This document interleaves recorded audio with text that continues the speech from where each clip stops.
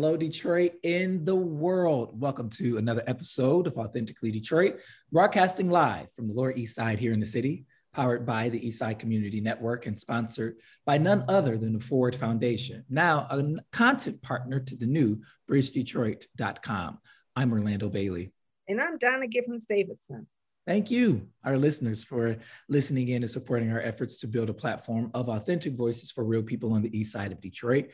We want you to like, rate, and subscribe to our podcast on all platforms. We drop a new episode every week, so be sure to turn on those notifications. Today, we are joined by Brian Ellison, who is a native Detroiter, pastor of Church of the New Covenant Baptist of Detroit, and attorney here in the city. He also happens to be the brother of the Minnesota Attorney General Keith Ellison, who successfully prosecuted Derek Chauvin in the police murder of George Floyd. Donna and I will be doing a full show of Fresh Off the Press. So because there's just a lot to talk about. But first, Brian, welcome to Authentically Detroit. Well, thank you for having me. Hello, Donna. Hello, Brian. And it's a great day. And I'm glad to be here. And I hope I can contribute to this great program. Mm-hmm. So I always claimed Ellison boys because we grew up together as kids. There were 5 of them and 4 of us. And our dads were very close. They went to medical school together at the University of Michigan. And so we grew up together and fighting, brawling. We went to elementary school together. So many of my memories Donna, are Ellison boys. You used to fight, Donna? You used to be fighting and brawling? Get out of here. We did. We were town girls. So we used to get into it. Okay, so they would come over. It was Ellisons and the Givens girls. And they would come over and we would sit at one side of the room and they would sit on another side and we just talk about each other. And then at the end of the day, we'd be playing. And one thing stands out, when we were little, and I had to be like 8 or 9. Brian went home with a broken finger. And nobody knew how his finger got broken. And so everybody blamed me. Brian, did she break your finger? You know what? I don't recall. I remember the broken finger, but I don't remember the details of how I broke it. But I'm sure Donna had something to do with it.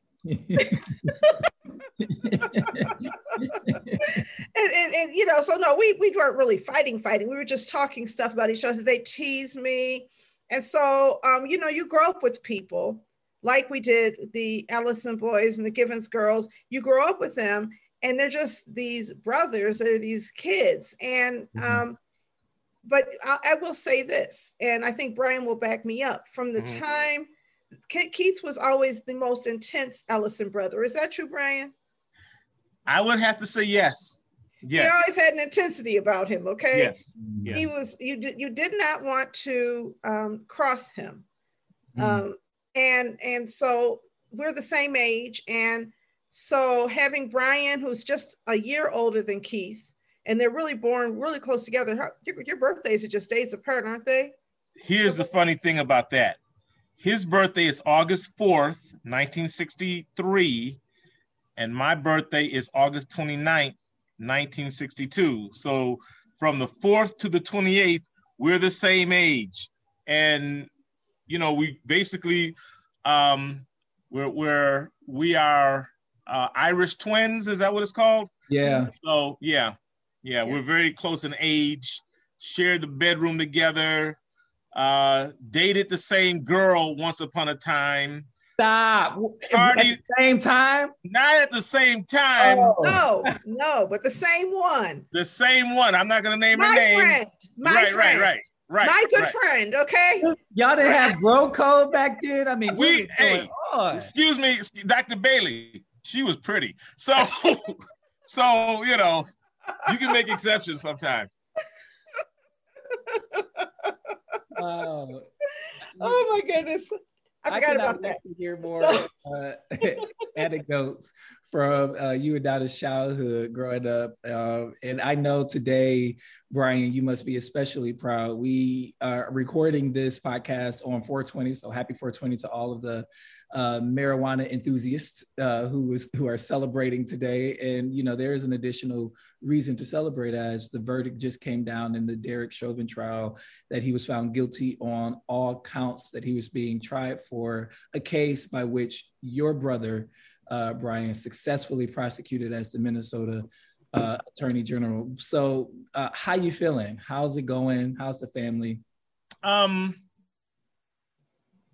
My phone has been on fire since the verdict came in, and it's exhilarating. And as Donna already mentioned earlier, you know, my mom passed about a year ago, very unexpectedly, and she was Keith's biggest fan. And Keith is the man he is today to a large extent because of my mother. And she allowed that intellectual freedom in the household. In fact, she encouraged it.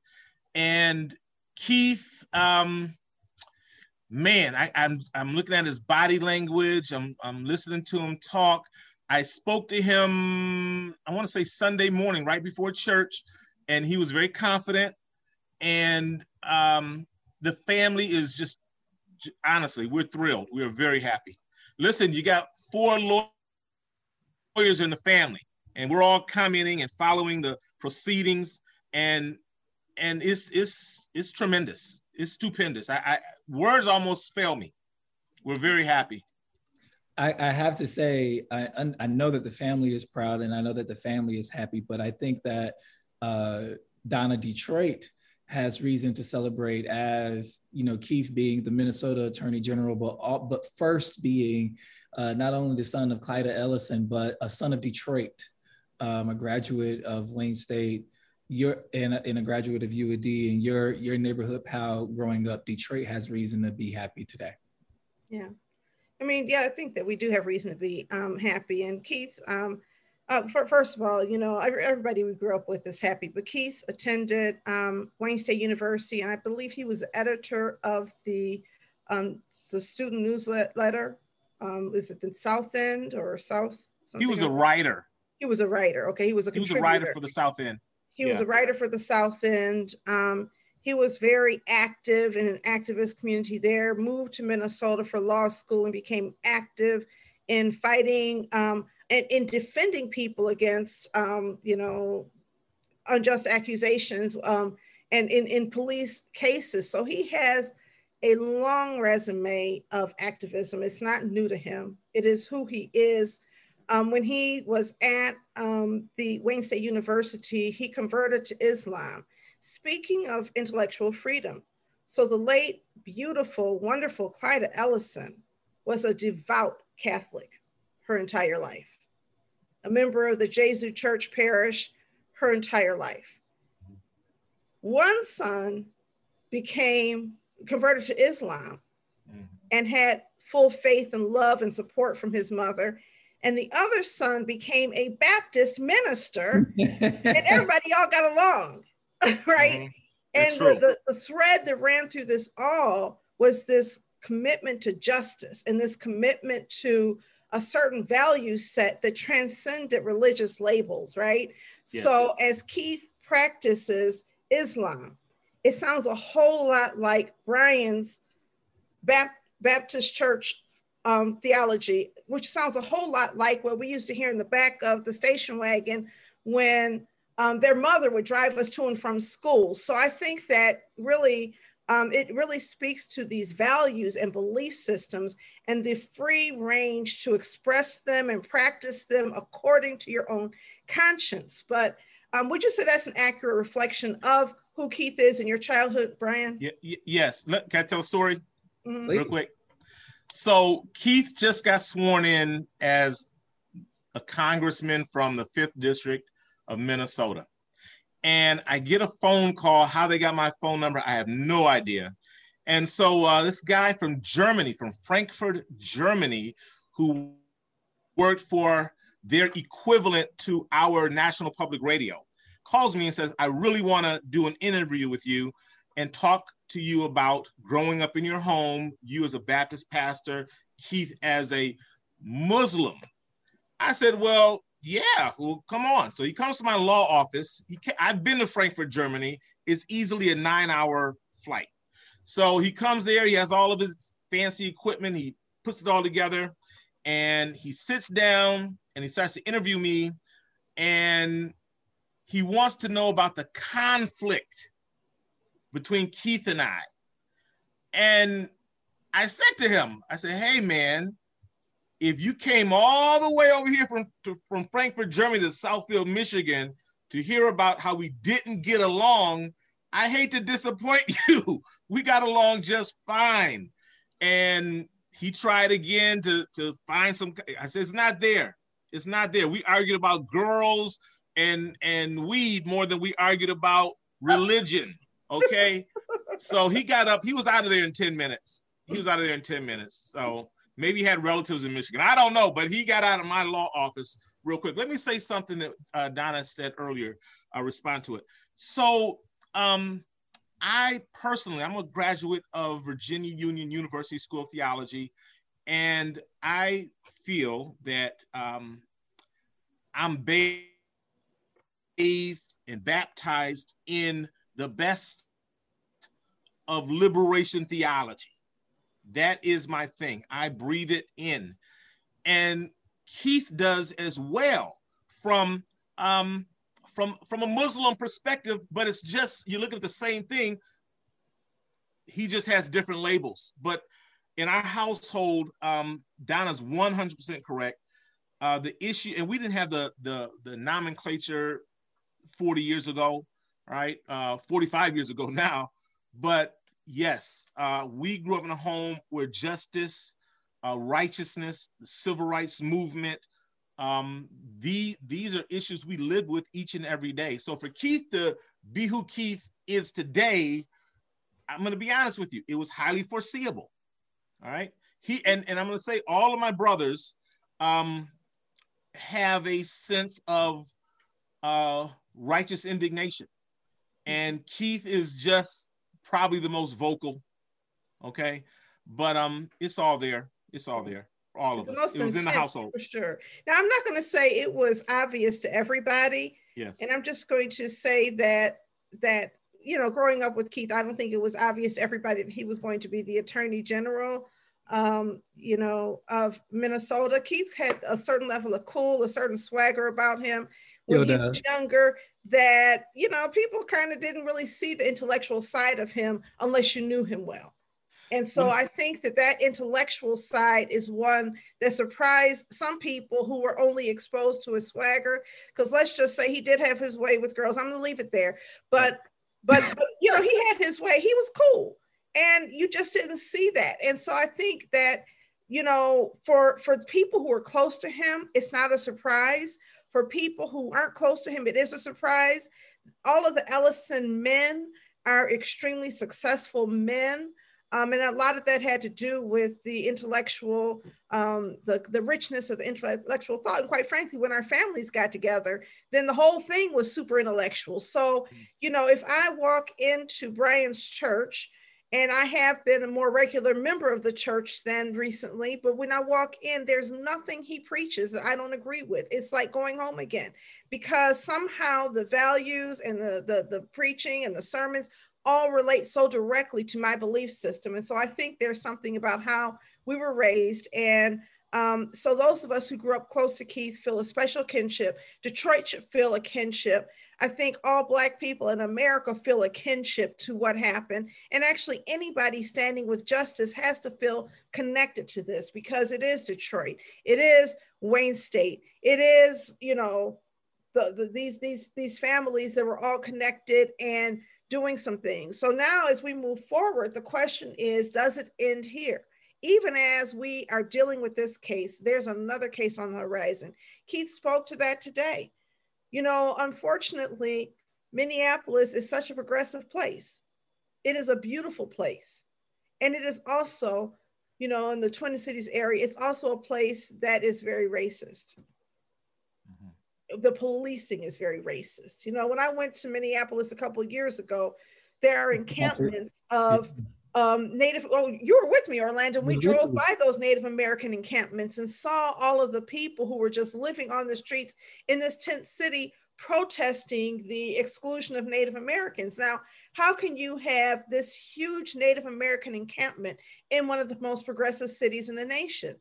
Likewise, how can you have this significant occurrence of repeated police violence and killings in one of the most progressive places in America? And Orlando, you remember when we were looking for the Black people and we were in the car and we were driving around, we were like, let's find out where the Black people live, because we were trying to navigate our way. And it's like, all the housing looks really nice. And we finally stopped, I think, at a store somewhere. And we said, where do you find the Black? We saw a Black person. We said, where are the Black people? We were so happy. We were like, over that bridge. We drove over that bridge and there they were. We were at home. Okay. That's Minneapolis. And so I think that the work is not done. And so all of these accolades, everything that's happening here, it's really not the prosecution of this one case. It is the structuring of that prosecution that I think that matters. You didn't see errors here that you normally see in cases like this. You didn't have a lot of reversible anything. The closest they could come is they didn't like something Maxine Waters said. And when the closest you can come to saying that there's something wrong here is somebody who has no real connection to the city speaking out and saying something you didn't like. That speaks to the integrity of the prosecution. I would like to add, if I may. Sure.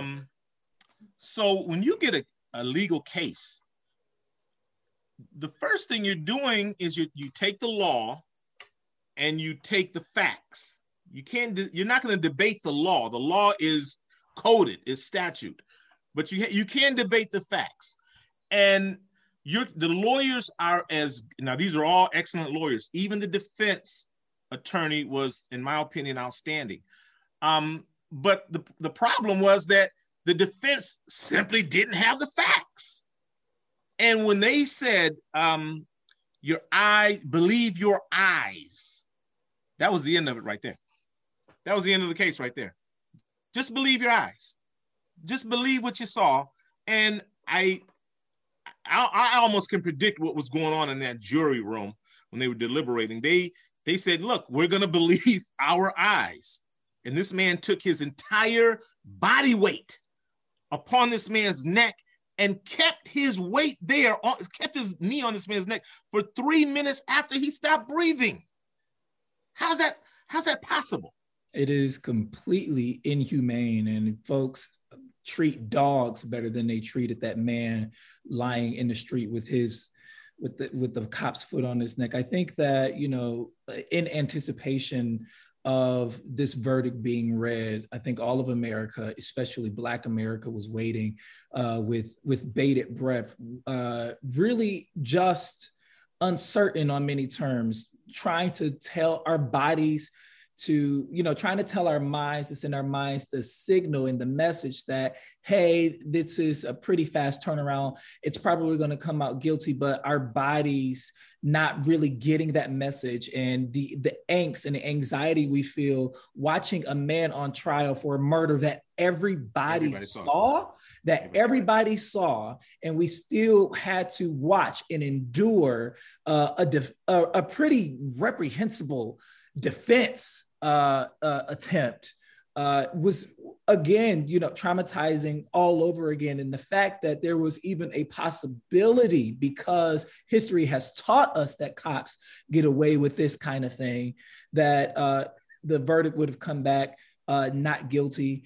We were all on edge. And I think that says a lot about the state of our country. Your brother even said he wouldn't call today's verdict justice, however, because justice implies true restoration, but it is accountability, which is the first step toward justice. People are already talking about healing. People are already talking about moving forward. And I got to quote Attorney General Keith Ellison saying, this is just the first step.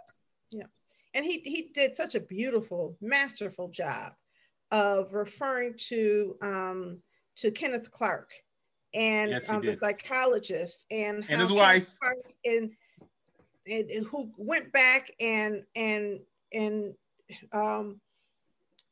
looked at all of the race riots all of the atrocities on Black people from the early 20th century through 1965 and pointed out as 2021 and we're still dealing with it and we've got to fight it. And then he left with aspirational notes about the fact that we have overcome things that we didn't think we could overcome. Just because you've always had a problem doesn't mean that you always will. And so I think that the cynicism that says it's always going to be this way stops us from fighting hard.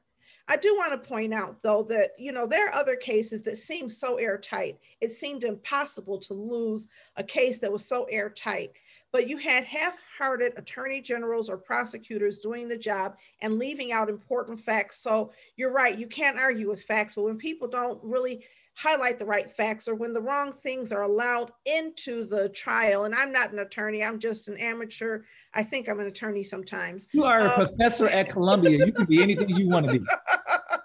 But, you know, seriously, what you really have is an attorney general who is using the power of his office and is trusted by the governor and other county attorneys to do the job of actually doing the right thing.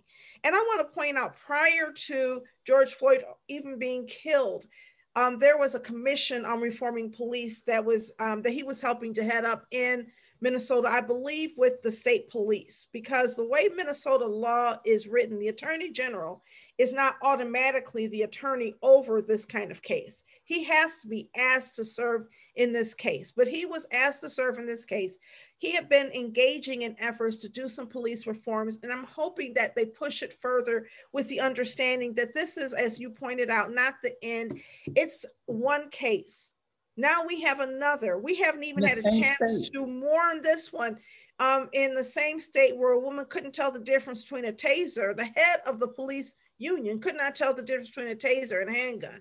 So we got to figure out whether or not that kind of thing is plausible and allowable. And maybe, hopefully, Minnesota will pave the way for other places in America to look and say, you know what, we can actually fight this and change it. But I have to say, going to my What's in the News article, if I can make that transition right now. Will you allow me to do that, Orlando? I know that's not how the press. Go ahead, Donna. But I want to connect it. That Michigan hasn't passed any police reform since George Floyd's death. So here we are in the city of Detroit, Keith's hometown, celebrating what happened in Minnesota. But we haven't figured out how to outlaw chokeholds in Michigan. We haven't figured out how to require police officers to step in and into an unlawful situation in Michigan. We haven't figured out even how to mandate training, how to mandate scrutiny, how to mandate certain things that gives the public confidence that they're safe. In the state with the blackest city in the United States of America, we haven't figured out how to do this here. And there are some people who will say that police brutality doesn't happen in Detroit. That's certainly what Lawrence Garcia, the city's attorney, is saying. And, you know, certainly the argument that you hear certain people make that Chief Craig is doing a bang-up job. But there have been many police killings in Detroit since the George Floyd murder. And not all of those killings have been thoroughly investigated or subject to public scrutiny. We don't have body cam footage. And I'm not saying I believe the police are responsible for any misconduct, because I just don't know. I just believe that we have not really engaged in the kind of reform that we need to in our hometown. And it's embarrassing to me that we have not done that yet. When I believe there are 140 laws that have been passed in states across the nation, we have not passed one. What are your thoughts on that? First, I want to give thanks to Jonathan Oosting and Sergio Martinez Beltran for writing this article for Bridge Detroit. Michigan hasn't passed any police reform since George Floyd. What they are highlighting is a deadlock within the Michigan legislature in both chambers for them not to agree on anything, such as banning chokeholds, officers intervening when other officers are unlawful or showing unlawful force, or even banning no-knock warrants. What we were able to do, though, in the city of Detroit was ban chokeholds and require officers to intervene when a colleague uses excessive force, among other things. So the Board of Police Commissioners passed that in August of last year, but statewide, we have not seen any movement on this. And I think that it is very telling where we are as a state. And I also think that the legislators within the Michigan legislature are behind the times. And there are many reasons why the Detroit delegation within the legislature seems to be outvoted. Is because Detroit, as the biggest and largest voting bloc in the state of Michigan, is underrepresented in the Michigan legislature because of gerrymandering. So the voice that we should have and the power and sway that we should have is not there because of Republican-led gerrymandering. What I will say is that police reform at the state level and even at the city level, when we look at the mayor's budget proposal and the amount of money that has been added to the police budget after numerous calls and conversations around defunding the police in certain areas, and there's more money in the police budget going in this year than there was last year. How arrogant do you have to be in the blackest city in America to completely ignore calls and conversations for police reform in our city, for looking at other ways to invest in this, wraparound services and social services for our young people and for our most vulnerable populations from that police budget. And it's ignored. The conversation was moot. That's disappointing. Can I ask you a question? Yeah. Quickly, with the police commission's rules, what is the accountability if somebody engages in a chokehold or somebody doesn't intervene? That is unclear. I don't know what that you can have. If it's not a law, if it's simply a rule, I'm concerned about that. Is that a write-up in a personnel file? What are the consequences? Brian, you were going to say something? Well, I was going to say that it's going to be very interesting to see the ripple effects from the verdict from today. In New York, we have, I think her name is Carriol Horn, the police officer from 2008 who interfered with a fellow cop who was brutalizing a citizen, and they ended up in a fist fight, and she just got her full pension reinstated. I see movement. I personally feel a little optimism. I think the ripple effects from today and other events, I think they're going to be positive. That's how I see it. I believe they will. I'm not certain they're going to be positive here. I don't believe that there is a constituency for change that you see in other communities, or at the very least, it's divided. And so I'll be really interested. Chief James Craig seems to exercise a lot of influence.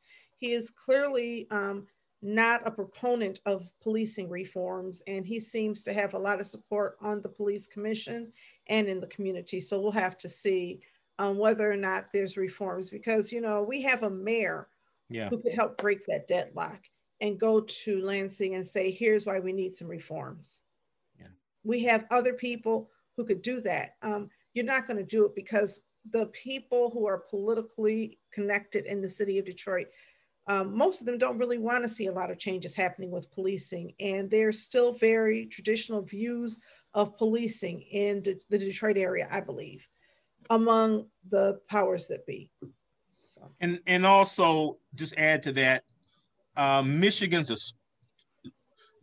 looks a lot like Minnesota as far as its population. My brother won, he's the first non-white person to win statewide election in Minnesota. And if you look at the map of Minnesota, he only won about 4 counties: Hennepin, Ramsey, Duluth, and maybe one more. And I think that in Michigan, you got this stronghold out on the west side of the state, and they jam a lot of stuff up. So yeah, maybe we're going to have some type of strong grassroots movement, including our people on the West Side. All right, get Grand Rapids involved, okay? And surely we'll see something then. Yep. Fresh off the press, Rashida Tlaib to Detroit Police Chief James Craig. I'm not going anywhere. Alan Lingle is reporting for Deadline Detroit in the wake of the Daunte Wright murder that Donna just referenced a little bit earlier, with the police officer, a over 25-year veteran of the police force in Brooklyn Town, Minnesota, allegedly mistakenly mistook her gun for a taser and killed 20-year-old Daunte Wright. It's also on video. And Congresswoman for the 13th District here in Michigan took to Twitter to express her disdain for that situation and many other police-involved killings and shootings that disproportionately kill and injure Black and brown bodies, and called for defunding the police, and actually, I think she used the words abolish policing as its current structure. And Congresswoman received pushback from even progressives in her own party, like Bernie Sanders, and of course, the President of the United States, and Detroit Police Chief James Craig. And, it seems as if Chief Craig and Congresswoman Tlaib sort of trade words, every now and then. This time, though, James Craig went on Fox 2 News and called for her resignation, stating that he'll throw her a party if she resigns, stating that her comments were reckless and dangerous, and more comments to that effect. And Rashida Tlaib released an email today or late last night stating that she's not going anywhere and that she will not be resigning. So we have this war of words between a sitting congresswoman and a local police chief. Donna, you've been around longer than I have. Help me understand, or help me remember if I don't remember. Has a police chief ever called for a resignation of a sitting U.S. congressperson in our city and state? Have we ever had a police chief like Hollywood James Craig? Has a police chief ever been deputy mayor? Has a police chief ever escorted a Detroit police commissioner out of a meeting for misconduct? There are so many firsts with this police chief. Has a police chief in Detroit ever sided with Republican governors and become a darling of the right?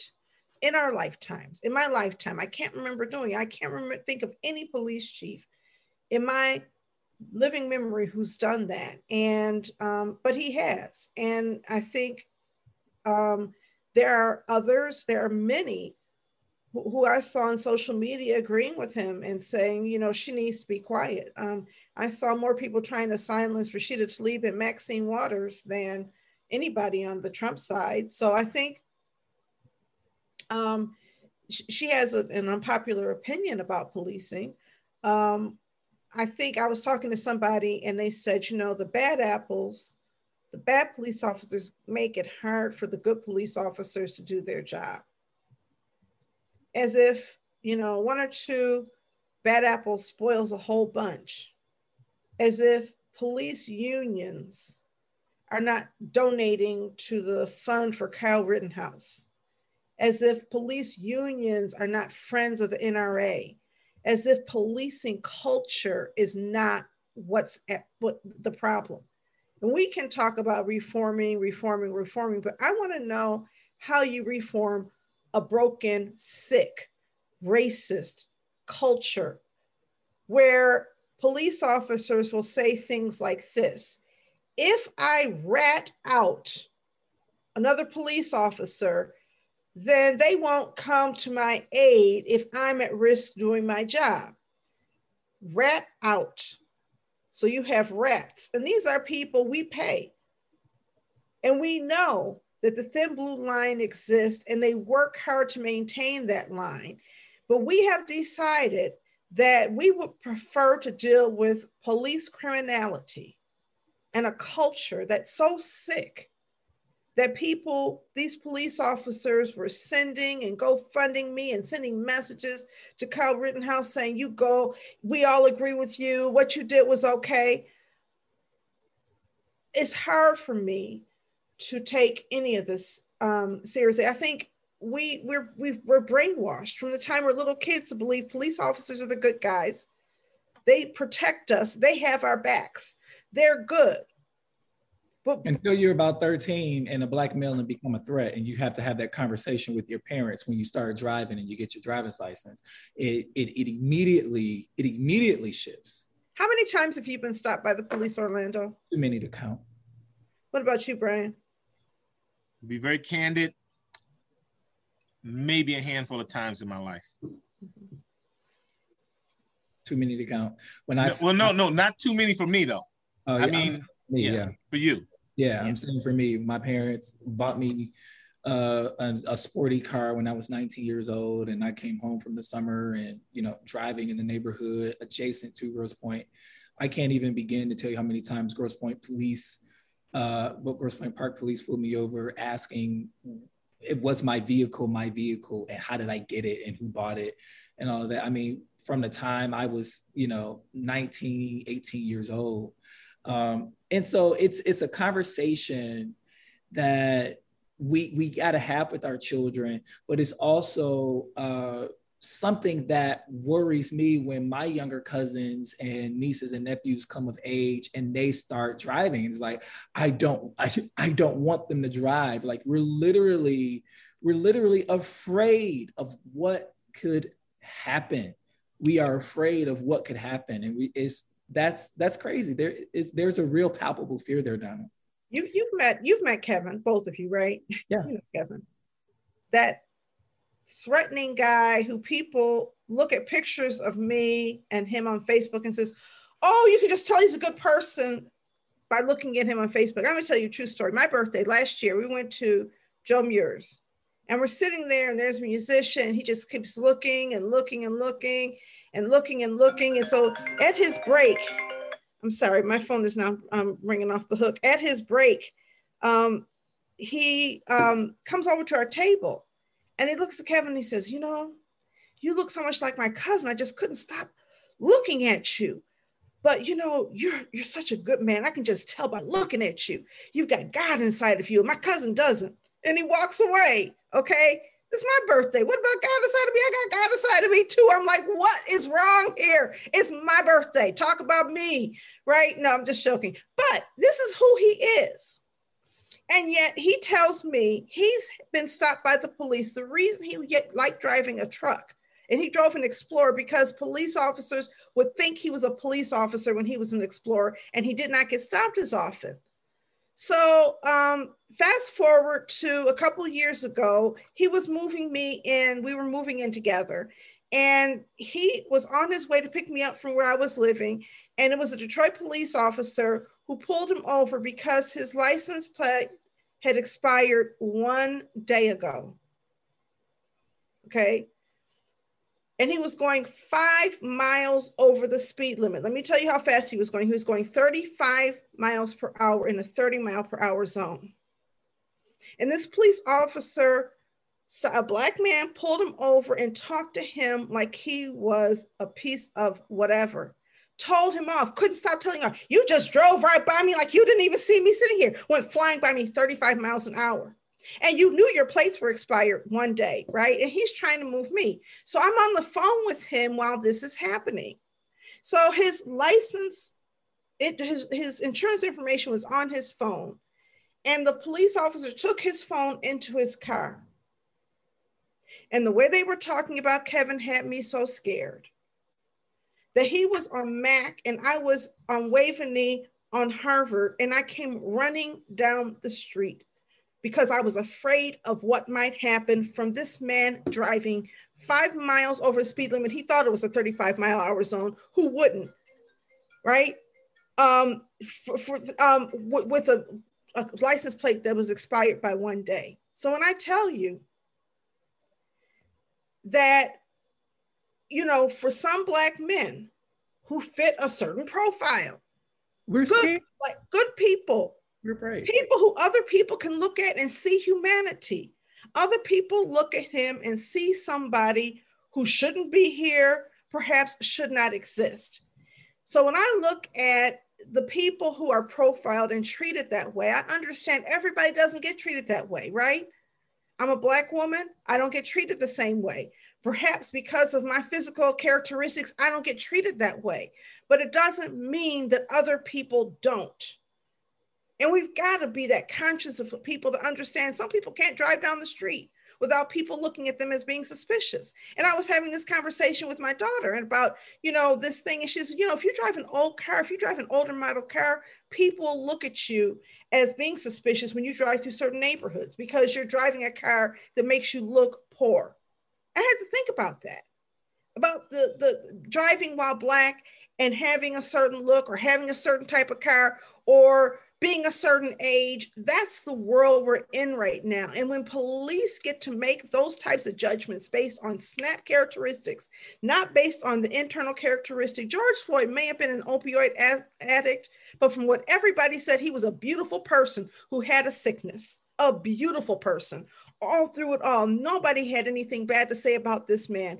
And what that police officer saw was trash. Somebody who had to be dominated, controlled, all of that. And so yes. For me, that's where I say police culture allows for that. And it's not just white police officers. This was a Black police officer, codenamed Ruckus, who did that. I want to qualify. I would like to say, go ahead. I'm sorry. I just wanted to go ahead and read the Congresswoman's tweet, just so that everybody knows what it said. This is in the wake of the Daunte Wright shooting. It wasn't an accident, she says. Policing in our country is inherently and intentionally racist. Daunte Wright was met with aggression and violence. I am done with those who condone government-funded murder. No more policing, incarceration, and militarization. It can't be reformed. Those were her words. So she did not outright say abolish the police. Go ahead, Brian. So a lot of stuff can get lost if you just focus on rhetoric, all right? Not that words don't mean something, they do, I got that. But what I take from that is that Congresswoman Tlaib, who has been a friend to Church of the New Covenant for many years, okay, we love her there, but she's saying you don't have to bring a gun into every situation. Sometimes there are many ways to diffuse a situation and handle a situation. Now, the situation that Donna was talking about with Kevin, I'm sure that's replicated countless times in Black communities, or where you're not supposed to be, according to somebody. And policing is inherently racist. I agree with her, but let's focus on what kind of policy reformation can we bring to bear. You don't have to bring a gun into every situation. You don't. Be creative. Let's try to be creative with how we allocate our money for policing. When you bring a gun, you change everything. Now, I have to be extremely docile because you may have some paranoid episode, all right? Or there's not going to be any kind of mutual exchange with the gun in here. I think that is what Congresswoman's trying to say. Let's be creative. Let's reimagine policing. I'm all for it. Let's reimagine public safety, right? Let's reimagine public safety. Because your nephew, I believe, sits on the city council in Minneapolis, where that's exactly what they said, is that we want to deconstruct, or whatever it is, the police force and deliver public safety differently. There's a picture of my nephew, Jeremiah Ellison, who's on the city council in Minneapolis. And the reason he got into politics is when the Philando Castile murder took place. He was part of a protest, a peaceful protest. And there's this photograph. You could probably go online and find it real easily. And there, my nephew is there with his dreadlocks, and he has his hands up in the air.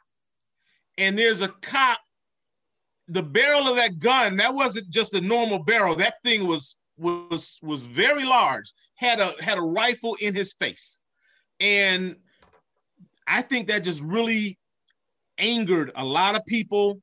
And now, he is now the police now work for him in theory. So yeah, that needs to stop. That just needs to stop. It does need to stop, and I'm all for a reimagining of how we do public safety and police in this country. I don't think we can reform something that's sick at the root. We got to uproot it and think about it in an entirely new and different way.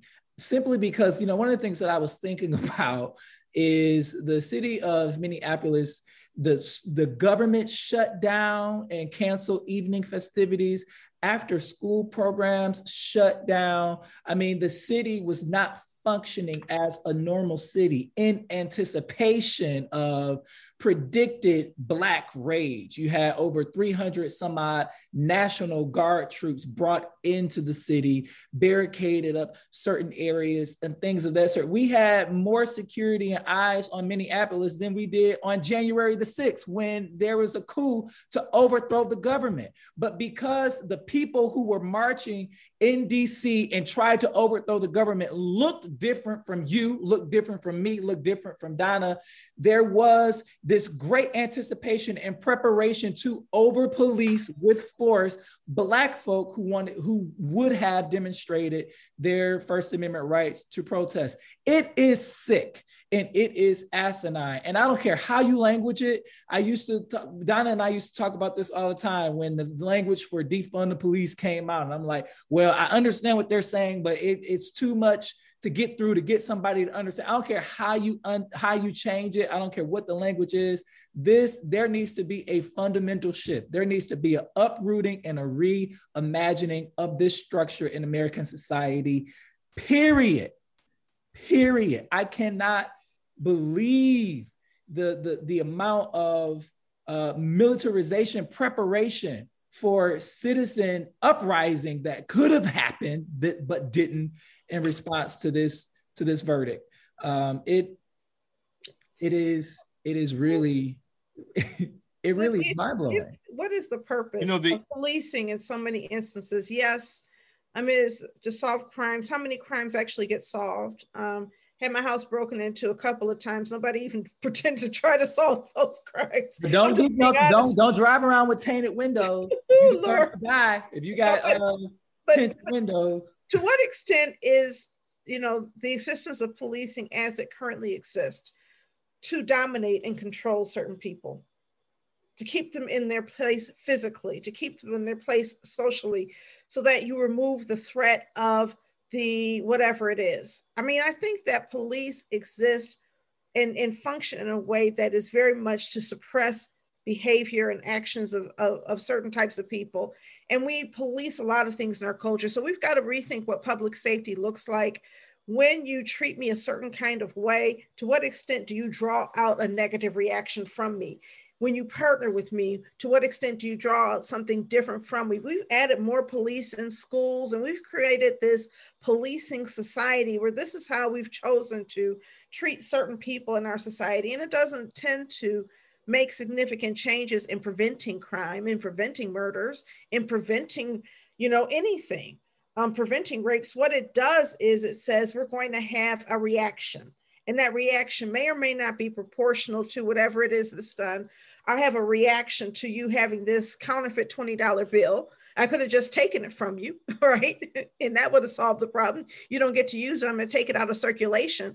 But instead, the police come and they react in such a way to not just take the $20 bill or accuse him of a crime, but to put him in his place and to exert some type of domination over him and punish him for committing what is really a petty misdemeanor level crime.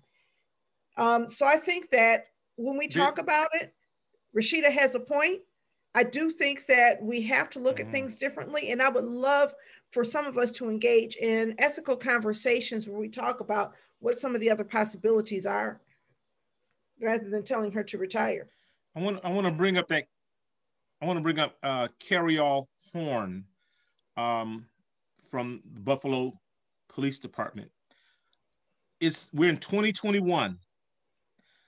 Based upon what happened to her, now the state of New York is making it mandatory that a police officer prevent another police officer from harming a citizen.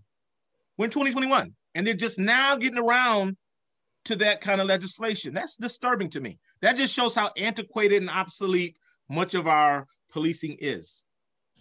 That's Exhibit A right there. Exhibit A. Well, you know, this is a conversation that we've been having, and certainly one that we would continue to have. We will, Rashida Tlaib, Congresswoman Tlaib, is a habitual guest on this show. We will invite her back and hear her vantage point. Maybe we'll invite the chief. Fresh off the press. I'm on vacation. Fresh off the press, City Council member Raquel Castaneda Lopez announced that she will not seek another term on Detroit City Council today. This is to the dismay of many progressive circles in the city of Detroit, as Council member Raquel Castaneda Lopez was often one of the lone progressive voices on City Council alongside Council President Pro Tem Mary Sheffield.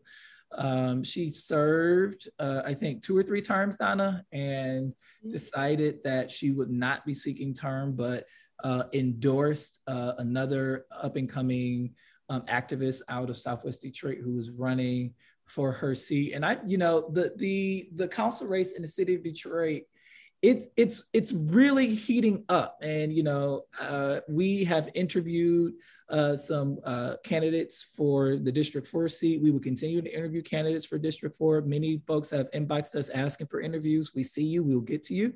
And even candidates in District 5. Donna, what do you think the state of these announcements and campaigns are leading into the spring-summer season? So can I talk about the gossip that I've picked up on the socials? Sure. That, as you know, the state senators are term limited. And we have our wonderful Senator Stephanie Chang is in her 2nd Senate term in the state of Michigan, and cannot run again for that seat. And so some people say that Raquel Castaneda Lopez is being groomed to take over that seat, which I think would be wonderful.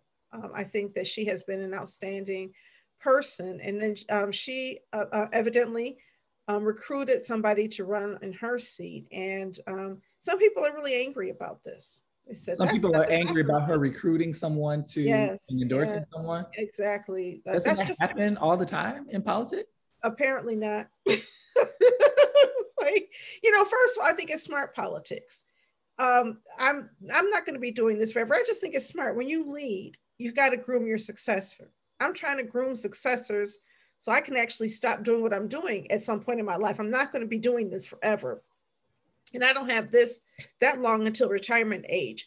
Does it make sense for me to try to figure out who is going to pick up the baton and carry it? They don't necessarily have to do everything I did, but carry that baton because it mattered. I think that's what smart politicians do. And organizations, succession is something that is. Imagine if Mayor Coleman Young had actually groomed a successor or two. He retired. There's no successors. Everybody's like, yeah, I want to be mayor, but there was no successors. There was no pipeline of leaders moving into that role ready to pick up and say, I'm going to be mayor right now. And so you have a great leader, and then you fish around and try to find somebody good, and then you get another good leader, and sometimes you get a bad one because you didn't know how to look. And so I think that it is actually a way to honor your constituents, to say, here is somebody I have vetted that I think makes sense. The person still has to run. And anybody who's running for Raquel Castaneda Lopez's seat is going to be running against big money, right? Because she has led a lot of fights in opposition to a lot of moneyed interests. So I hardly think that it's going to be a cakewalk for the person that she identifies, except that if she is highly respected in her district, a good person will follow. Now we know in District 4, that's there's a lot of people from a lot of different backgrounds with a diverse pedigree who are wanting to run for office. Somebody just announced today. Davon announced today. A young man by the name of Davon Reeder announced his candidacy for the District 4 seat today. Ken Snap, he was the youngest candidate for mayor a few years ago, also announced his candidacy a while ago for that District 4 seat. It's a hot contest in District 4. Do we know everybody who's running? Can you run down all the candidates? I think I know. Letitia Johnson, ML Elric, Bomani Jones, I think is running for District 4, Davon Reeder, Tucson Knight, Keith Jones, who is the current Has he announced? Staff. I think so. Or I know he's definitely thinking about it. Mm-hmm. Keith Jones, who's the current chief of staff for Councilman Andre Spivey, Letitia Johnson. So those are the folks that I know of right now. If I missed you, our apologies. This is off the cuff. And we would do our best to try to make space for interviews on this show. Here's our other promise. We're going to have a candidates night. Yeah. District 4, District 5, and anybody running for an open seat. Now, I know that Councilman Spivey, I believe Councilman Spivey is running for one of the open seats. I have not heard that. You haven't heard about Keith, and I haven't heard about Spivey. So. Oh yeah, he's definitely been, rumored to be running for an open seat. And I believe Mary Sheffield is running for District 5. I don't know about the two people who are occupying open seats. I don't know if Brenda Jones is running. I have on good authority some sources that I can't reveal are saying to me that Janae Ayers will be seeking another term as well. Janae will, but not Brenda.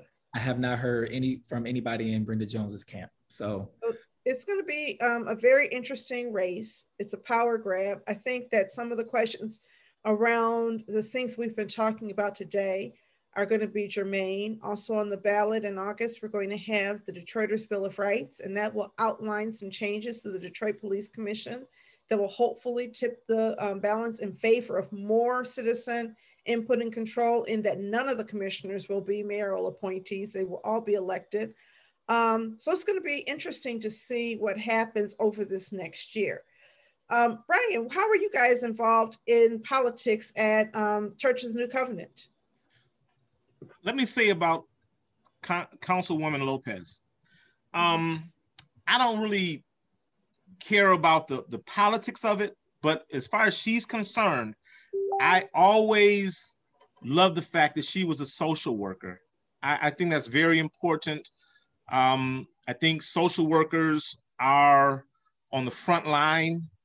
I think it's one of those kind of professions where you must have empathy for other people. And to that extent that she's moving on, maybe she's moving to another office, I don't know. But that is a loss for the city of Detroit, that we had a actual social worker in a policy-making position. I think that's great. And we'll miss her. As far as Church of the New Covenant, I want to say this real quick about my brother. He's going to be in town in the next 2 to 3 weeks. And Church of the New Covenant, he's been such a wonderful friend to Church of the New Covenant for the last 18 years. And so he's agreed to come and sit down with my church members, and we're going to do a Facebook Live meeting. You know, we're going to Q&A with him, maybe for an hour, 2 hours. We're just going to sit up and talk. But he's been a tremendous friend and brother to me and my congregation, and he's led marches with us. Our issue, our number one social issue, I guess all Black churches deal with the issue of poverty, right? But one of our issues was, our number one issue has been domestic violence. And we've been having symposiums and marches. And me as a lawyer, most of my trials have been involving domestic violence, right? So if you get a PPO and somebody objects to that PPO, there's going to be a trial. So most of my trial experience as a lawyer has come from defending people, women, who are victims of domestic violence. Strangely enough, this is my observation, there's a disproportionate number of people who are in the police force who, I don't have a statistic, I'm saying what I have observed, okay, who commit domestic violence. It's very strange. But anyway, Church of the New Covenant, we're like so many other churches. What I try to do is we've hosted some of the most magnificent, incredible political rallies you will have ever seen in your life. We've had a who's who there. Brenda Lawrence has been a tremendous friend to us. I said to Tom Perez, when he became the head of the DNC, this is back in 17, I said, Tom, I need you to come to Detroit. Whenever you come to Detroit, you come to the Church of the New Covenant. I said that to him in February. He was at our church in April. And of course, Keith has lent his celebrity to our congregation. And so we're out there. Now, here's the other side. You have some people, we have it at our church. They say, well, Pastor Ellison, what's this got to do with somebody going to heaven? So the answer to that question is, the Lord's Prayer says, our Father who art in heaven, hallowed be thy name, thy kingdom come, thy will be done on earth as it is in heaven. So we're trying to bring some heaven down to earth. But covenant, especially during this time of the pandemic, we're waiting to get out there. We want to get back involved. And our congregation is one of the stops that we have the politicians come by. They feel obligated to come by there. And we have some very strong people in our congregation who are engaged politically. What comes to mind right now is Jimmy Heath. That is my main man, Attorney Heath, who was the Inspector General. Now he's the head counsel for Wayne County. And Kamal Marable. These guys are political geniuses, in my opinion. And Donna Givens has helped us too. Amen. So yes, it's not as smooth as I might want it to be, but my congregation doesn't prevent me from pursuing my political interests. And we've hosted the Michigan Democratic Party at least half a dozen times in the last 10 years. So yeah, we're there. Ryan, I do want to back up what you just said, because I think it's important for us to talk about policing, not just as a danger to the community, but the way that we construct policing as a danger, perhaps to the mental health of the people who are carrying out policing, right? Yes. And to behavioral health. Indeed, there is data that police officers are 15 times more likely to commit acts of domestic abuse than people in the general population. And I don't necessarily believe that it is bringing in people who are 15 times more likely. I do want to talk about workplace culture as contributing to behavior and certain things getting pushed around. And so I think that when we talk about rethinking public safety, we should also think about the health and well-being of a group of people who are more likely to commit suicide, more likely to engage in domestic violence, and to have substance abuse problems, because I don't think that it's healthy for anybody. Right. And I know that James Craig may want me to resign also, having said that, but if I'm important enough for him to care about, but I'm not going anywhere either, because I think that it's important for us to speak truth to power at moments like these, to put a punctuation mark in everything that happened today and say, let's not just let this be one trial where justice did not prevail, but accountability did. But let's look at systems change so that more people in the future do not experience this. Brian, can you talk a little bit about your mom? We pay homage and tribute to your mother on this show a few months ago when she passed away. Can you talk about how your mom influenced your career trajectory, and even, a family full of justice warriors? All of you are lawyers and one doctor. Like how does that happen? How did that happen? So here it is. And Donna she had the same situation. In our home, in the Ellison household, my mother and father, good cop, bad cop, they gave us a script, like a movie script. They gave it to us very early, before we were born. They had it all mapped out. And if you followed that script, what was it? You had to achieve academically, and you had to be morally upright. And if you followed it, life was great. If you didn't follow it, you would eventually follow it. So that was our household. And, you know, once upon a time, this is no slam on anybody in the law enforcement profession. You know, when I was 18, I was talking about being a Detroit cop or LA cop. And my dad stopped me in an elevator and said, "You're not going to be a cop in this family." I said, "Why not?" He says, "Ellisons are not cops." And we had a slight, we never argued as in raising your voice, but he told me, "You're not going to do it." And then I became a minister, which wasn't much better, but he went on and he got with the minister career choice.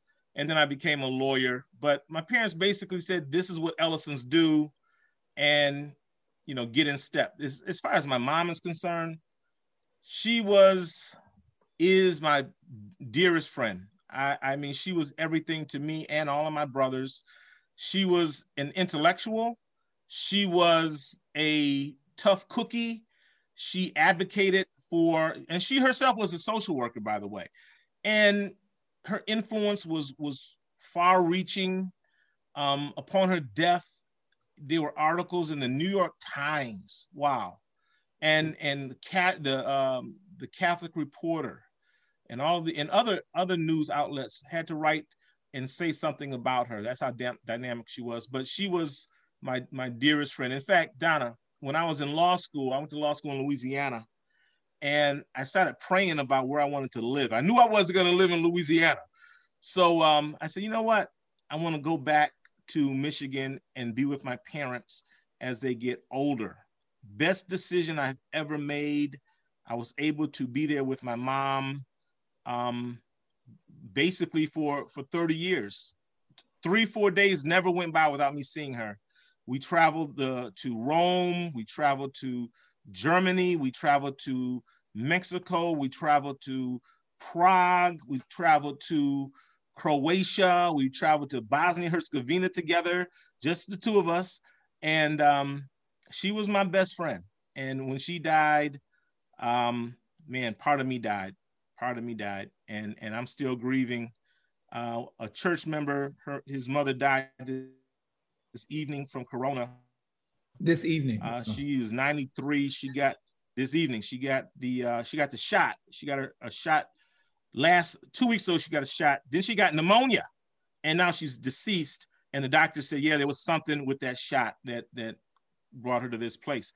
But anyway, I wrote my church member. I said, hey, it's Pastor Ellison. I grieve with you. I know what it's like to lose a mother. I know it's like to lose your best friend. And it is gut-wrenching. And thank God for tears. Thank God for tears. And to anybody who's listening, when you lose a loved one that close, it's good to have a good support group, system, network. It's good to have a good church community. And you know what? The most valuable thing I have, Donna, Brother Bailey, are photographs, recordings. I love them. If my house burned down, the one thing I'd grab would be the photographs. So, yeah. That's so important. I think, I'm always telling folks, get your elders on record, get their pictures on wax, get their pictures, all of that, because it's wisdom. And we haven't done a great enough job of getting our storytellers, our elders, our wisdom on record. And so I don't know how much time we have, but pardon me? Go on. If this is inappropriate, tell me. You can cut it out, okay? But I'm gonna tell you a story, take about 30 seconds, May I? Sure. Okay, so what I'm about to tell you is 100% true. So real quick, my mom was in the hospital. She had colon surgery, and we couldn't get to the hospital because of Corona. So on March 25th, I called the hospital, talked to the doctor. I said, how's my mom, doc? Doctor said, your mom is improving. So I went to bed that evening. My mom died on the 26th. This is the 25th. I went to bed. And Donna, let me tell you, I'm not embarrassed or ashamed to say what I'm about to say, but I found myself, it wasn't a dream. It just wasn't. It was some type of spiritual experience, much deeper than a dream, but I found myself in this black space, pitch black, and I wasn't afraid, not even a little bit. So I'm looking out, I'm just staring out into this black darkness, and my mother, I'm thinking she's alive at this point. When I went to bed, I thought she was, I'll go pick her up Friday.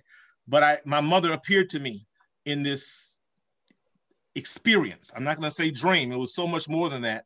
And she spoke to me, Bailey, Orlando. She said, I'll tell you what she said. She said, Brian, I am so tired.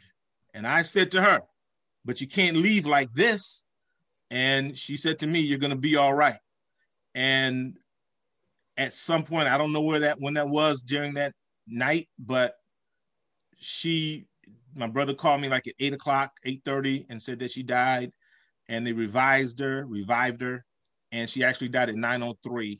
But I'll never forget that. I do honestly believe that my mother came to visit me as she was transitioning to the next plane, to the next realm.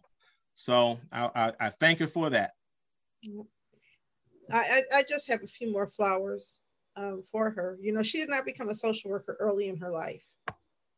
She became a social worker in her middle age years when her husband, Brian's father, suffered a stroke. And she became a social worker, and she teased me when I was going back to school in my 50s to get my master's. She says, watch out, Don, you'll never retire. You'll be like me. And she ended up, she was still working in juvenile justice as a social worker. Yeah. The last time I saw her, which was, in late 2019, she was still working and getting up every day. She was getting a little tired of it, but she never gave up. She never stopped giving. And to go over her house every Sunday, Brian would be over there after church, he'd go over her house and she'd cook a delicious meal. And sometimes I go over there a couple times. And, the grandchildren were always around. The whole family. She was the center, not just of her sons, but her grandchildren, the center of life. And you had a grandmother like that, Orlando. I know you can relate to that. The person who just was a magnet for everybody in the family. And I just remember how special she was to you. So I just want to always stand and say that behind Keith Ellison, behind Brian Ellison, their three brothers, there was this outstanding woman who not only influenced her own, but influenced so many people around her who were blessed to know her, like me, like the many young people who she helped. And, when you work like that, you stay young at heart. And so she was a lot of fun. She didn't get to be one of these crotchety old people. She was always fun and just an enjoyable person. And so today, when Keith won that victory, the same woman who poured into Brian poured into him. And, she's a Detroiter from Louisiana, but a Detroiter for many years who poured into our community. So we are just proud. And I can only imagine, as a social worker, she would agree that we need to rethink how we do business. It's not enough to just stand here when the balloons and we're done sipping champagne. Let's rethink how we do business. We talked about this last week, and I just want to, just always remember this note, that George Floyd's problem did not begin the day he died. That was not his first police encounter. It was his last. It was not his first encounter with injustice. It was his last. People like Clyda Ellison did what they could to help young people, stop it. Orlando, you've poured into so many young people in this community who You know, you have 1,000 little brothers and sisters around here who you've helped raise. Like, this is my little sister, like another one, Orlando. And we got to keep doing it. But we're pushing up against systems that keep on doing it. And there's the parable about, you know, either you're going to keep on pulling, I don't know what it is, out of the water, or you're going to go to the source and stop the, what is it? I don't want to say the dead babies out of the water, but something. You know what I'm talking about? Someone help me out. I'm trying. You got two. No. Listen, I know exactly. I know it. Yeah. I know what you're referring to. Okay. There's this concept of somebody trying to sing all these dead babies floating through the water and trying to pull them out one by one, and they can't do it fast enough. And then it occurred to them, stop trying to pull the babies out of the water and go to the place they're entering the water to stop them from entering it in the first place. Yes. And we've got to do that with our systems. We've got to stop people like George Floyd for being vulnerable in the first place. I agree. A beautiful person whose life was handicapped and harmed by everything that happened to him, because too many of our Black brothers and sisters are doing that. And I know even when we talk about policing and ending policing, people say, what about all the violence? What about all the crime? It's all coming from the same place of brokenness. And if we ever get to the point of spending our resources to stop the brokenness, to make reparations for intergenerational racist treatment of Black people, we're going to get to a good place. I agree. Amen. A magnificent button to put on this conversation. And it is a conversation that we will certainly continue to have on this show. If you have topics that you want discussed on Authentically Detroit, you can hit us up on Facebook, Twitter, and Instagram at Authentically Detroit, or you can email us at authenticallydetroit@gmail.com. Shout outs. I got a quick shout out. Shout out to Next City Magazine, who has partnered with Urban Consulate to launch our brand new series, Urban Consulate Confidential.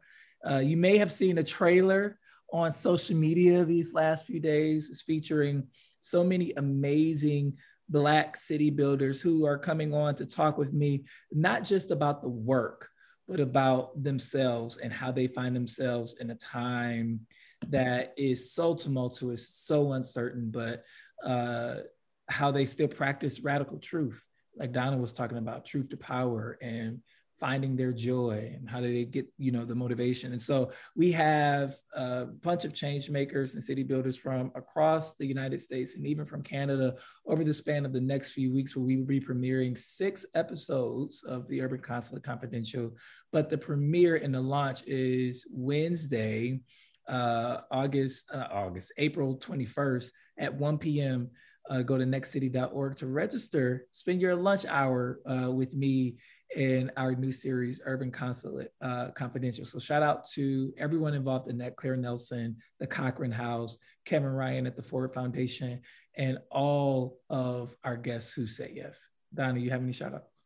Yes, shout out to our ECN team. We're preparing for our annual meeting on Thursday. It's going to be great again. Our guest speaker, our keynote speaker is going to be Monica Goss from Detroit Future Cities, who is going Love to her. Some significant information about the state of our community. And I'm going to follow up by talking about the state of the East Side and what ECN is doing about it. So I'm looking forward to that. I also want to shout out the prosecution team of Jerry Blackwell, who's a corporate attorney who opened the case and gave the closing rebuttal. And he worked for free. He wasn't charging $600 an hour. He worked for free. So I want to, really appreciate some of his words were certainly quotable. And I think he really put a pin in it. And also Steve Schleicher, I think that's how you pronounce his name, who was the primary prosecutor for this case and who gave the closing argument. So both of them did an outstanding job under the direction of Mr. Keith Ellison. And I want to shout out Brian, my brother, my friend, my pastor, just an all-around great guy who continues pouring into the community and, has been the support system. You want to talk about a support system. Keith and Brian have always been very close brothers, and it's a friendship, relationship you love to see, as well as all of the other Ellisons on this momentous day. And I want to shout out Congresswoman Rashida Tlaib, for never backing down, never being afraid, and always being willing to speak truth to power. We need somebody who is going to shake things up. And she did. Amen. Ryan, do you have any shout outs? No, I want to thank you too for just inviting me. I had a good time. It's a great day. It's going to be hard to go to sleep tonight, but Donna knows I love her with all my heart. I'm proud of her. I should call her Professor. And Columbia University. It is good to meet you, Dr. Bailey. Amen. It's a dynamic show you have here, the platform and everything. And just honestly, thank you and for having me. Thank you. All right. We thank you so much for listening. We want you to catch the wave.